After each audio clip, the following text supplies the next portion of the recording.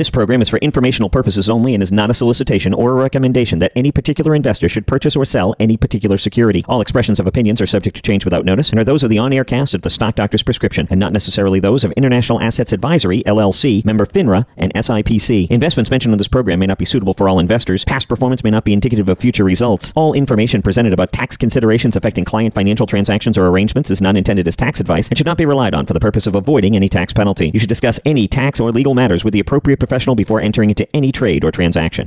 Paging Dr. Seiler. Paging Dr. Seiler.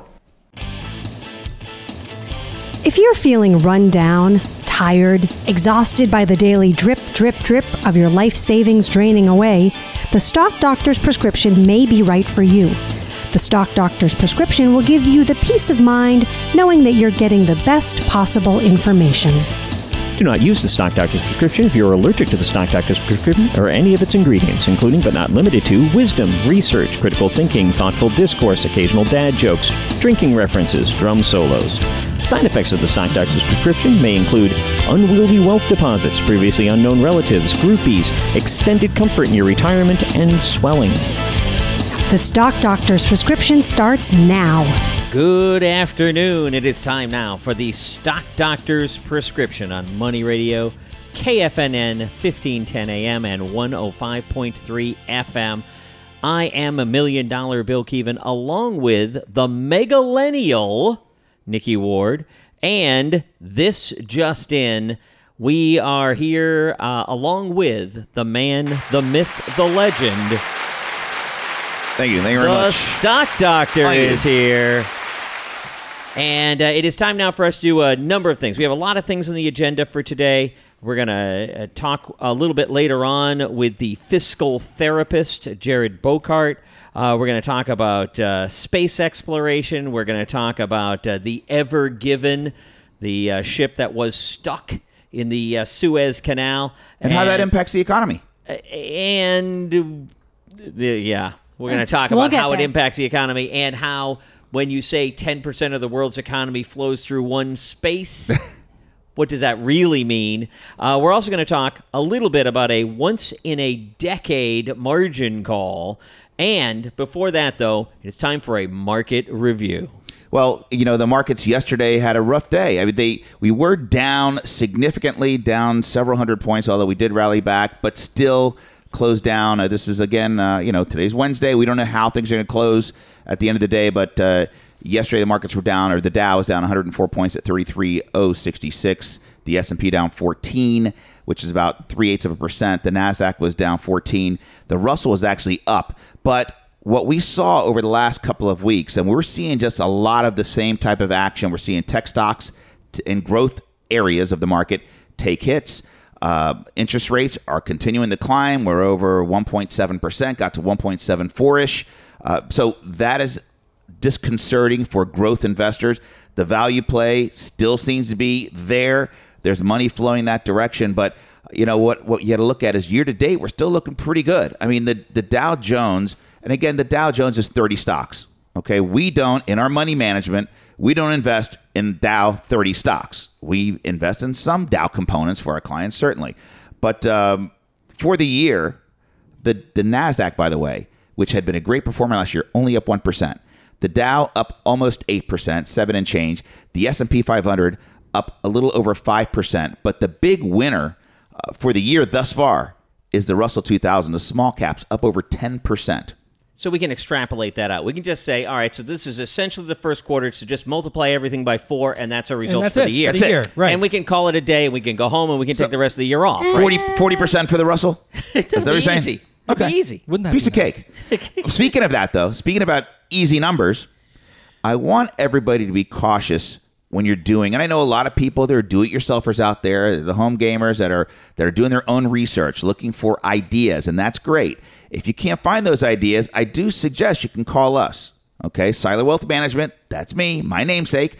We have a great team here, and that's what we do. We manage money for our clients. But I want everybody to be careful when you're looking at track records. We're looking at what stocks have done, or funds, more importantly, have done over the last year.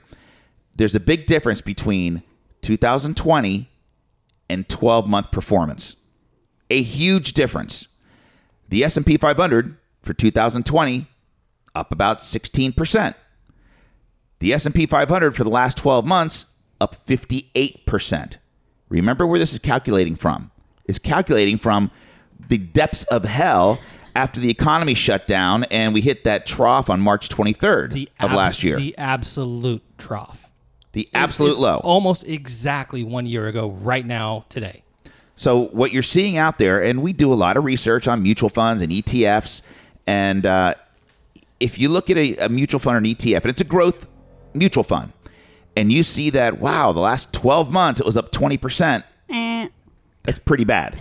Move right along. Because a monkey throwing darts probably was up 30% 12 months from now. If it landed on the S&P, it'd be up 58%. 55%. So, yeah, at least 30. So I just want everybody to be careful when you're doing your research.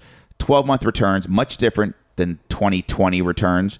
Of course, there's year-to-date. You look at that too. And I look at 12-month returns. I want to see how things compared to relatively on the last 12 months.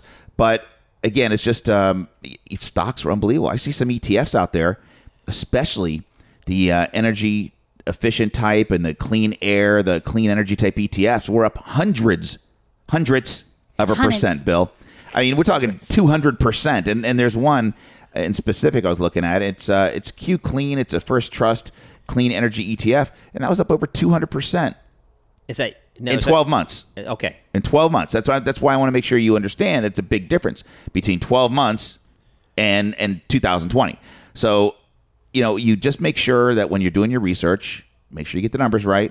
And again, if you need some help, we can always direct you in the right way. Especially, we will take into account what your risk tolerance is and what you're trying to achieve for the rest of your life. Now, you said give us a call, but you didn't mention the number. And if you don't want to wait until the commercial break, the number is 888-855-2855. That's 888-855-2855. Right. And you can click on the Money Radio website. We're on there, too, and you just click on our show. But we will be on this network.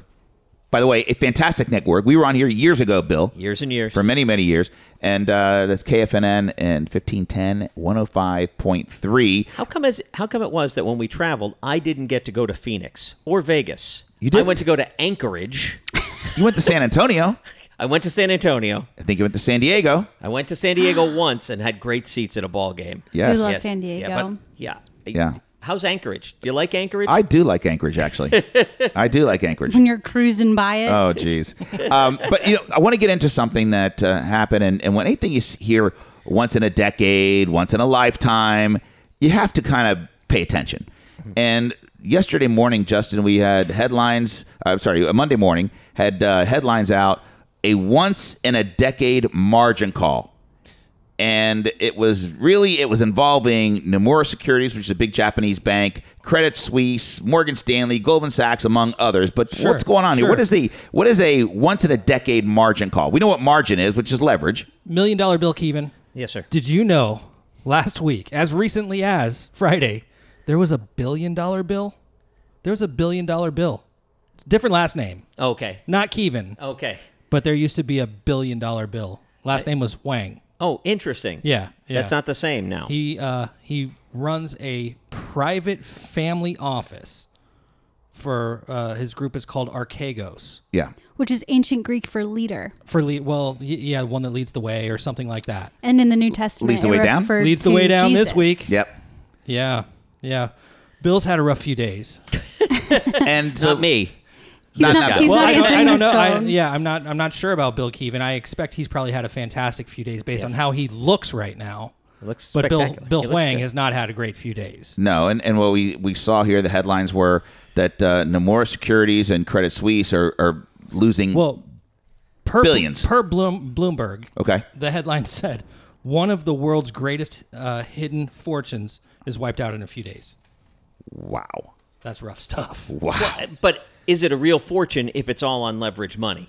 And I would argue, no, it's not a real fortune. And it was significantly leveraged. However, it was still it was still a fortune. But Justin, it started with the Chinese stocks over the last several weeks. Yeah. So how did this basically progress? What's happened is there are a lot of American depository receipts which basically is a Chinese company or any other, a company from any other nation trading on our exchanges. Okay. It's what we call an ADR, and it's basically a stock, but I can't call it a stock. It's an ADR. Okay. So these groups have been under fire from the Securities and Exchange Commission for, I don't know, the recent past, for not really giving the same level of disclosure that a company that trades on our exchange and is listed here in the United States is a stock. And there was threats that big companies like Alibaba wouldn't be trading on our exchanges. Right, and there were apparently some sanctions coming their way, Okay. which caused a little bit of a sell-off.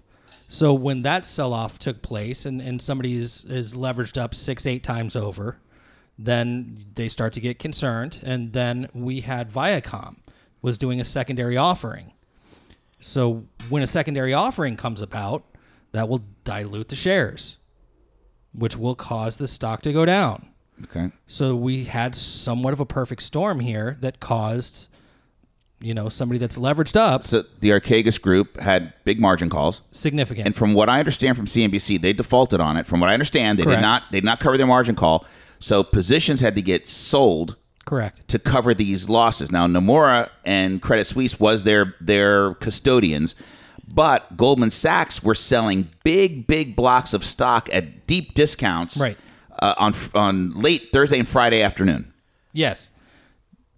And of course, when they start selling, that puts pressure on the rest of the market, and it drives down the price in general with these trades that simply have to happen because they have to get out of these positions because they've got to get the money back. Exactly. Well, interesting. When we come back, we'll talk about what Goldman did, because Goldman got out of there scot-free. Yeah. They did not lose their tail like Nomura and Credit Suisse did. Coming up in the next segment, we're going to talk with the fiscal therapist, Jared Bokart. We're also going to hear from our not this next segment, but coming up. Yes, she's shaking me off here. The Megalenial. And if you have a question for us, I want you to send us an email, feedback@stockdr.com. We're going to be right back right here on Money Radio, KFNN, 1510 AM and 105.3 FM. You're listening to the Stock Doctor's Prescription on Money Radio 1510 and 105.3 FM. This is the Stock Doctor's Prescription on Money Radio 1510 and 105.3 FM. You are listening to the Stock Doctor's Prescription. I am $1 Million Bill Keevan, along with the Megalenial herself, Nikki Ward. Also joining us for this segment, it is the fiscal therapist, Jared Bokart. We're going to get to him in just a couple of minutes. But first, Lee, as we were ending up that last segment, you were telling us what was going on with Goldman Sachs with this giant margin call from earlier this week. What they were talking about is Goldman Sachs, because they are very, very good at what they do. And Nomura and Credit Suisse, they had less stringent standards on these margin accounts. Goldman and Morgan Stanley got out of this thing pretty much scot-free. But Goldman was selling big blocks of stock. They got rid of stocks out of their inventory late last week at deep discounts. If you have a Goldman Sachs account, I would take a look inside. I bet a couple things were added over the last week. Some of these Chinese internet stocks, or maybe some Viacom or Discovery, something like that. But, look, these guys know what they're doing, and Goldman Sachs hasn't been around for 100 years because they are it's amateur hour, I assure you. But anyway, before I'm sorry. All right, now I'm not saying that you're making any allegations here, but do you think somebody at Goldman Sachs got a call from somebody that knew that something was going on Monday? I do know that this would not be the first time that Bill Huang has gotten in trouble for insider information. Yeah, he got hit for wire fraud. No, for insider information, for insider trading. I think it was back in 2012 over Chinese companies. Yeah. Seems like there's a recurring theme here. Well, and there's a reason he has a family office. Yeah, the recurring theme is he changed the name of the family office. It went from Tiger Asia to... But family office is not like what we do. We're registered investment advisors. We give advice. He's not allowed. Correct. He can So only give it manage to his family and friends. Yes, friends and family. So anyway, today something kind of exciting came out. And first of all, Kathy Wood, well documented as she's been a rock star in the ETF world over the last several years. I think all 5 of her flagship ETFs were up 100% last year, not Not 12 months, but I think they all are 12 months too, probably. And year to date, she's in the red, though. So she's in the red. We do need to clarify. And I know Nikki, she's one of the few females in this industry. And, you know, you guys. Someone I look up to. You're an advisor. There's less than 10% of. Yeah, she's an anomaly. So when she talks, I listen. So she came out. And again, her ETFs this year, however, are in the red. But this well-expected ETF came out today. It's the ARKX, which is the ARK Space Exploration, and the ticker symbol ARKX. By the way, we're going to talk about these things, but they are not necessarily recommendations. And this just started trading today. I know, Jared, the fiscal therapist, you were kind of excited about it. You had some clients that wanted to get in this thing. I was very excited, and I wanted to get in for clients as well. But I have a few clients that mentioned it to me, and it did fit a few of their risk tolerances, usually long term. And we bought it. Moonshot aggressive. Moonshot aggressive, maybe to the stars even. Yeah. But we did. Or I bought it today around $20.18. It started out at $20.50. So we'll see how it goes. Yeah. Well, I mean, you bought it yesterday, but So what are some of the holdings in it? Well, the holdings, you know, their biggest holding is Trimble Navigations. And that's 8.3% of the portfolio. But they also have one of their ETFs in there. They have their 3D ETF. They have Kratos. They have L3 Harris, Lockheed Martin, Boeing, Virgin Galactic. So, you know, she has what you would expect in the portfolio. But she also has some Netflix and some Alibaba, as well as the e-commerce firm JD.com. I think because they want to see a Tom Hanks movie. I don't know. I was thinking more Interstellar, maybe some Matthew McConaughey. I mean, the trip to Mars is a long time, so you got to get that binge in, what right? They're saying is, from what they actually gave a statement as to why they did put Netflix in it. It says it has 200 million paying subscribers in the U.S. alone. That's over 40 million people who don't have access to broadband. And so if a satellite solution can bring access to those customers and expand the addressable market and the top line for Netflix, then this is something that is very important to us. Enter SpaceLink. SpaceLink. So Elon Musk is in everything. Now, just understand, though, folks out there, before you go out and invest in something of any of the ARK or anything we talk about or anybody talks about, make sure it's appropriate for you. And, of course, this is a brand new issue.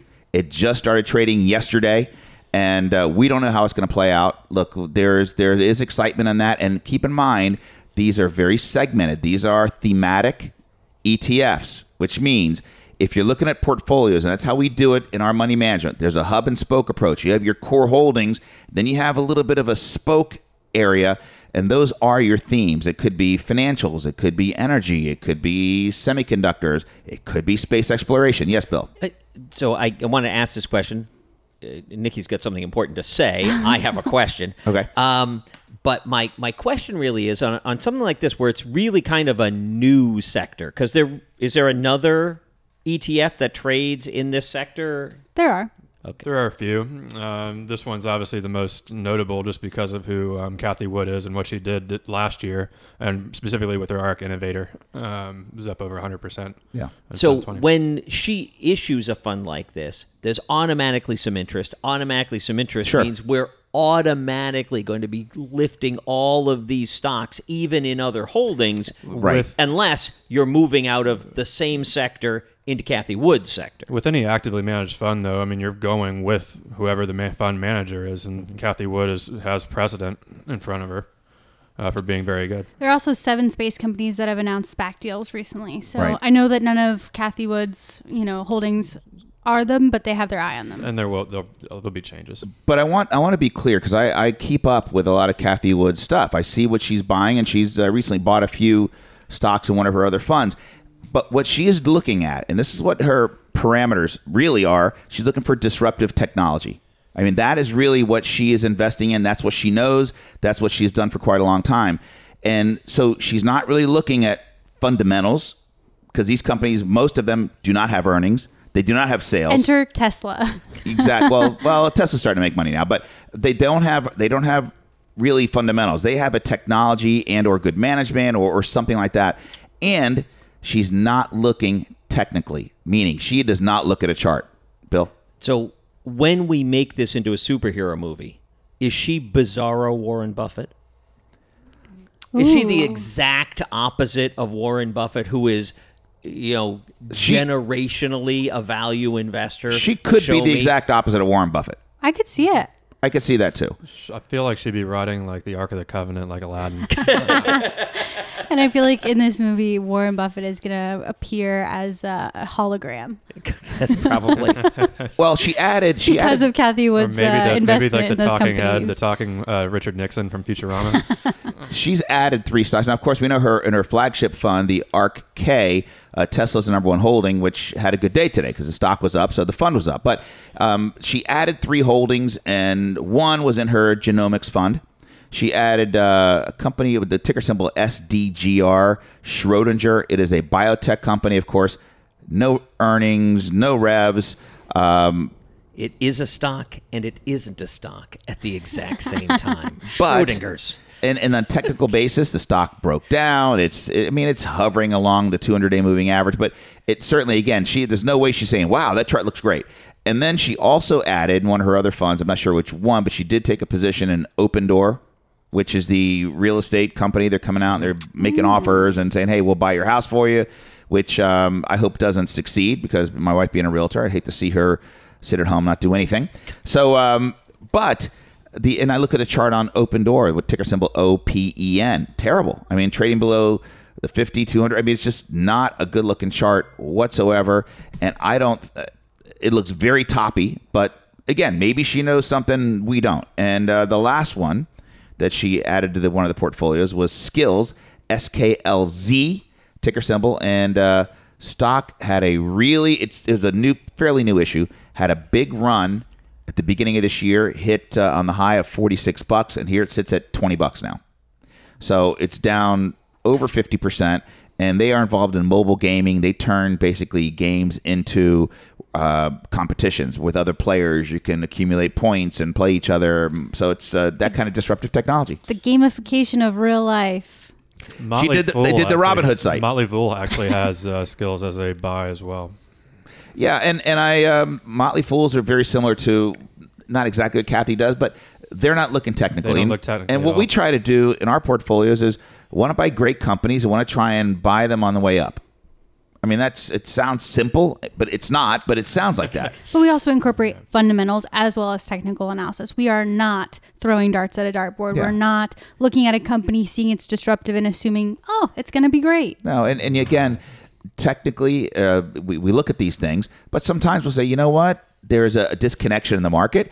This should not be trading here. We're willing to ride it out a little bit if it gets worse, and then you take your positions. And for the clients that can assume that risk, we move on it. That's the thing, and it's critical because a lot of folks, if you look at your portfolio, you say, well, I can't assume a 30% drop. Well, then you shouldn't probably be in that stock or this portfolio. So, I mean, that's where you really risk tolerance is huge here, especially when the market near all-time highs. If you want to give us a call, of course, we'll probably talk about during the break, but 888-855-2855, 888-855-2855. Ask for anybody who's on the show, and they probably won't drop everything and come to the phone, but they'll at least take a message and get back with you. If you have anything to say about the show, you want to give us any feedback, it's easy to do that. Feedback@StockDr.com. We're going to be right back with more of the Stock Doctor's Prescription on Money Radio KFNN, 1510 AM and 105.3 FM.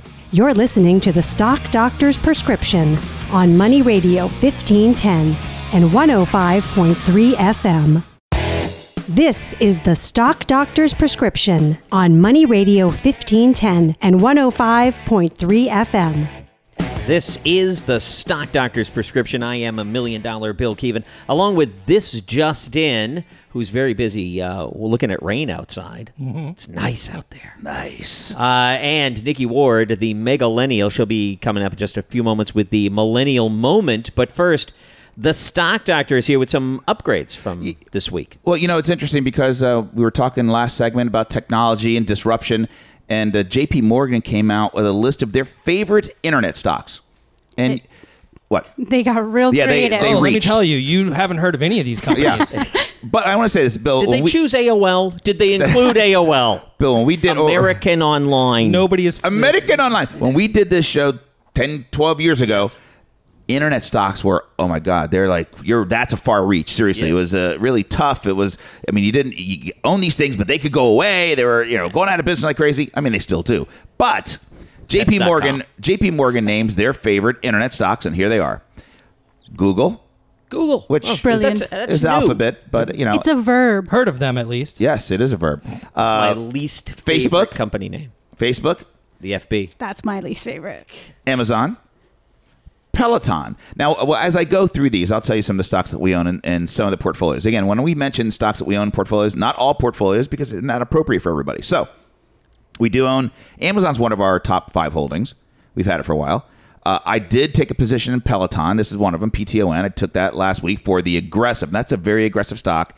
And so that's something you have to be careful of. Twitter, TWTR. We have a little bit of Twitter in the portfolio. That's also aggressive. Lyft. And they also, at the same time, said that their price target on Amazon was $4,400. $4,400 when Amazon's trading below $3,100. $4,400 is a significant move. It's bullish. I would say so. They also did say, though, Twitter hitting on all cylinders. They said that they've gotten rid of a lot of the hate and bullying that was going on there. Maybe it's because the real Donald Trump is gone from What are you Twitter. talking about? Yeah.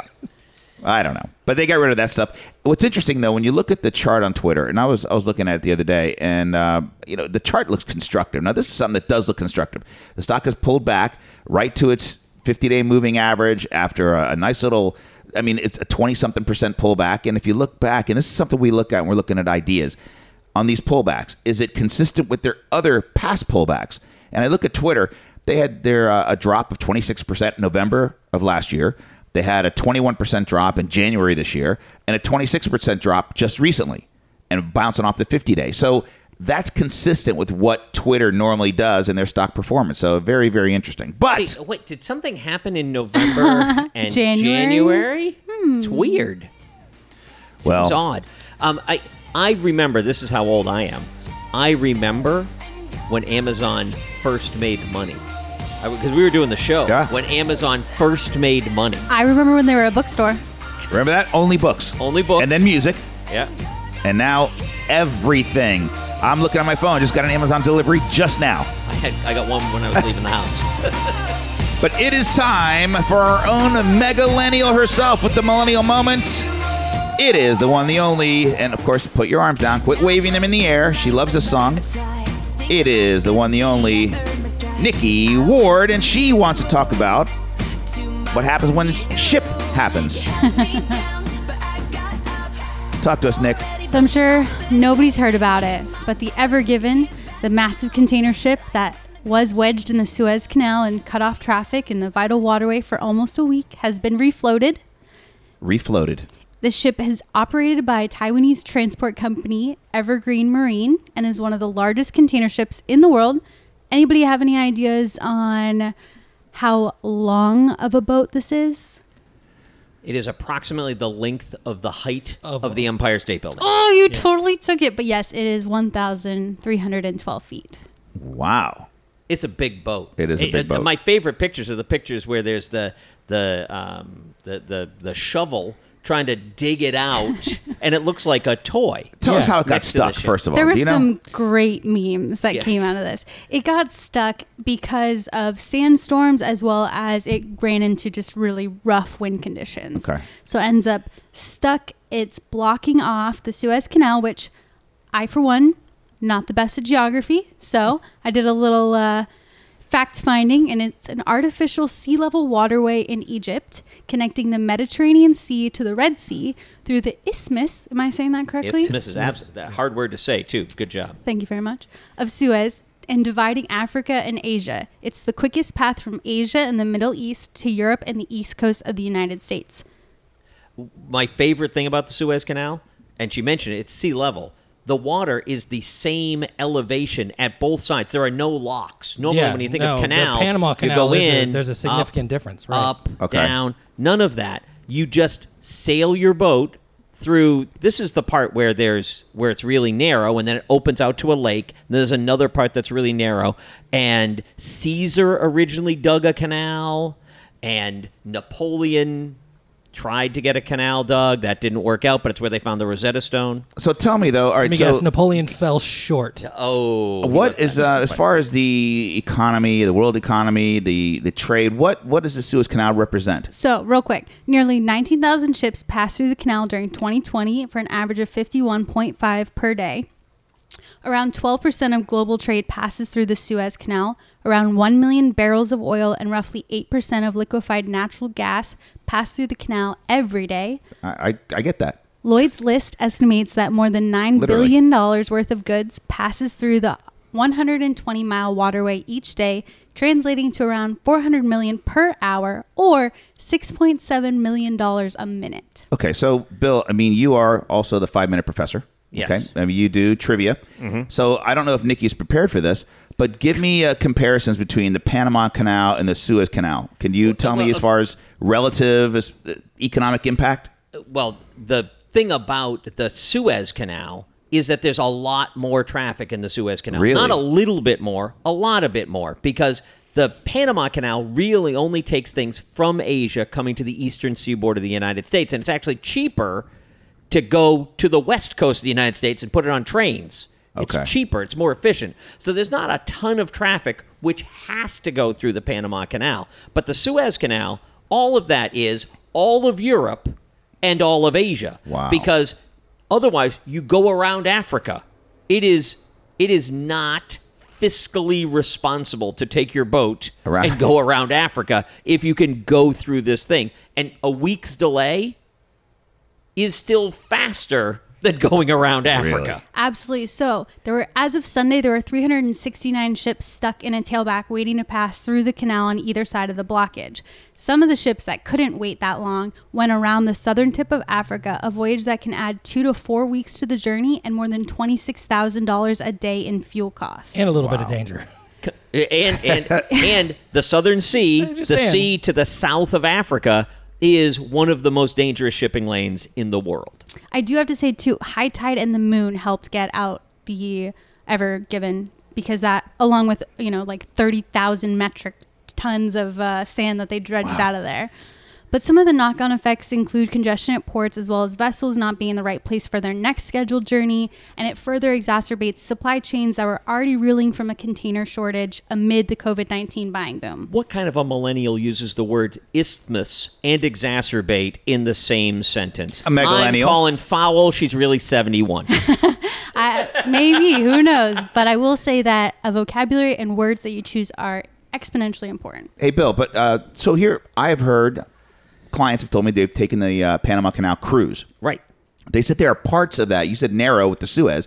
It is the size of the boat. Panamax is a size of boat. They said that could, literally the ship, it looks, when you look at it, it's like it's barely making it through parts of that canal. Because it's where the locks are. So the locks are the absolute limiter in the Panama Canal. And the size of ship that can fit in is a Panamax. It is a size of ship. It is a class of ship, which the Evergreen or whatever, Ever Given, whatever it is, this ship is way over Panamax. Way over. It could probably stretch from one side to the other of the Panama Canal. Panama Canal is only 26 miles. Any guesses on how many shipping containers were on the Ever Given?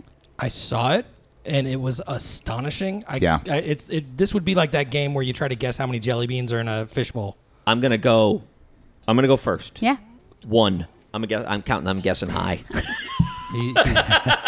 He's the Price is Right. 10,000. More. Yeah. 18,300.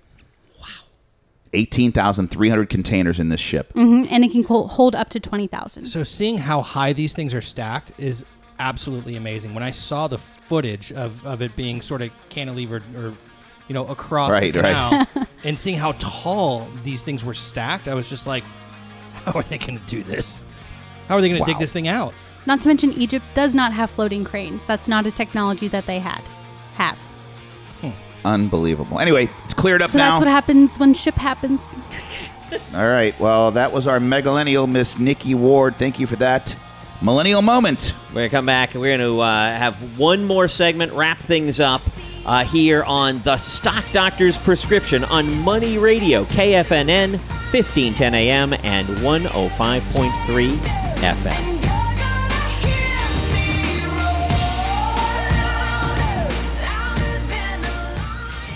You're listening to the Stock Doctor's Prescription on Money Radio 1510 and 105.3 FM. This is the Stock Doctor's Prescription on Money Radio 1510 and 105.3 FM. This is the Stock Doctor's Prescription. I am $1 Million Bill Keevan, and I'm here along with Nikki Ward, the Megalennial, and Jared Bocart, the fiscal therapist, coming up in just a couple of minutes. Jared is going to be giving another one of the A-plus investment tips, and it's kind of focused towards the folks that have 403Bs, but it's still good for everybody, so don't go too far away. But first, the Stock Doctor, some rules from Goldman Sachs? Yeah, no, actually, they were just Goldman Sachs feels fairly bullish on the market. They think that things should be okay, but there are three elements of risk that could derail the expansion, is what they're talking about. Okay. And again, they're not reaching. We all know this. We know that that rising input costs, okay, inflation, and whether we as consumers are going to pay for that inflation, because somebody's going to have to pay for it.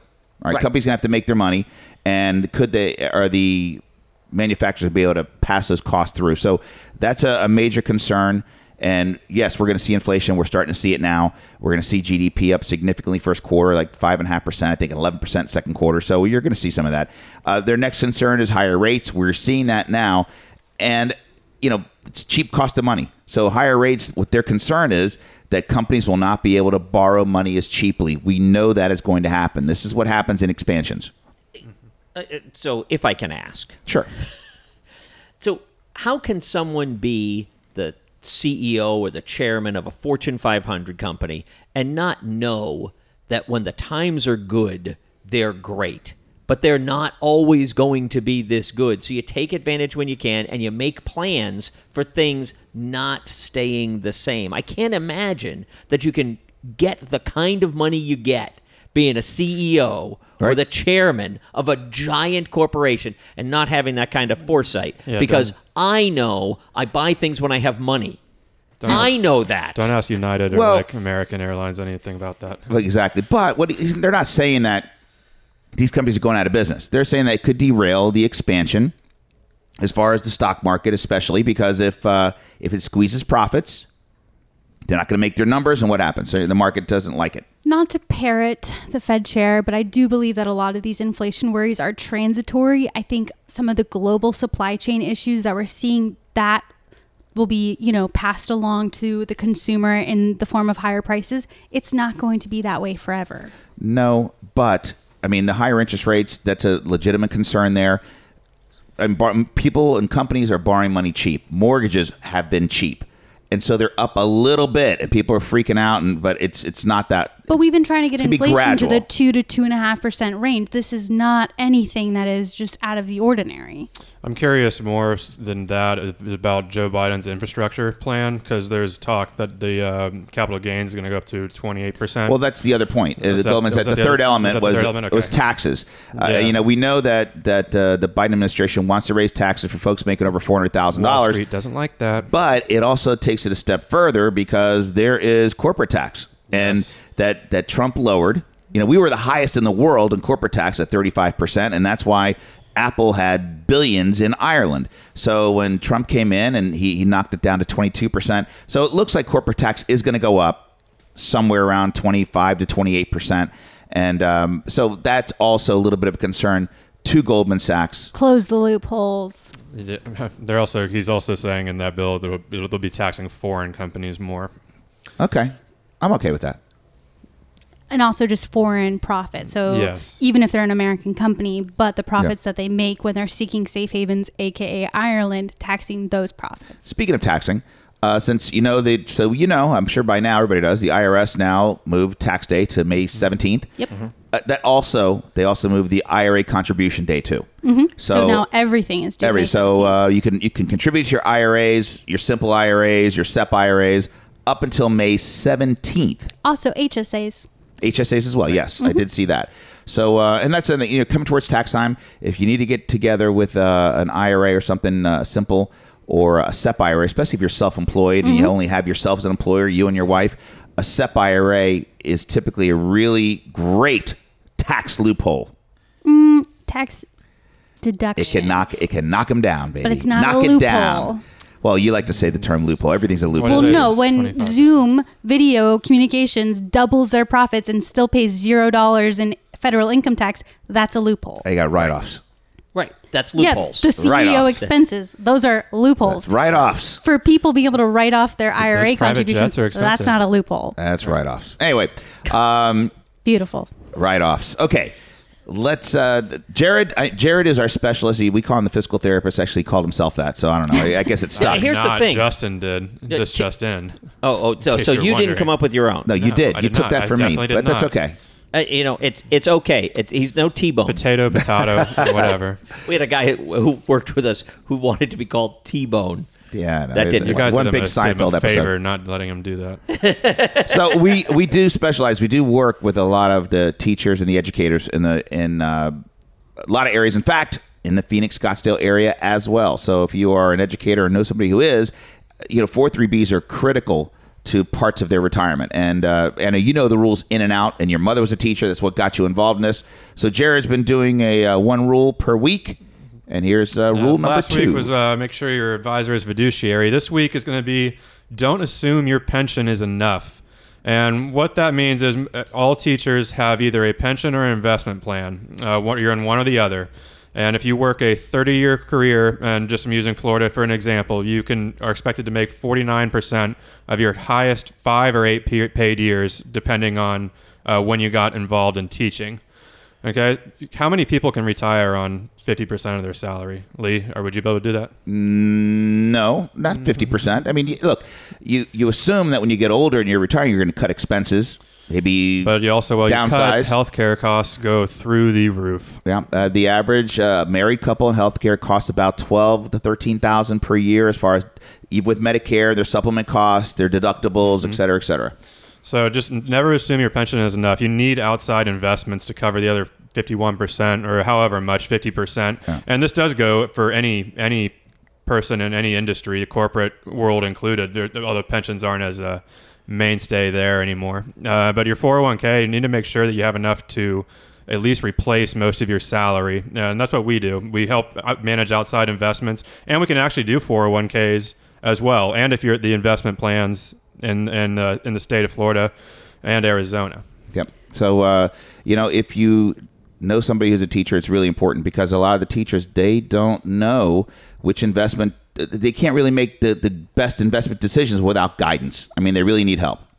And a lot of them haven't even looked at it, and it's kind of it was my mom's situation as well. That's just they're not paying attention to it. They're too busy focused on the kids, and even when they have the time off during the summer, it's pretty much a time to de-stress and get ready for the next year. So I empathize with them. I obviously saw it. I lived it vicariously through my mother. So I want to help them. Just give us a call, or even just send us an email at feedback@stockdr.com, and we'll get back to you.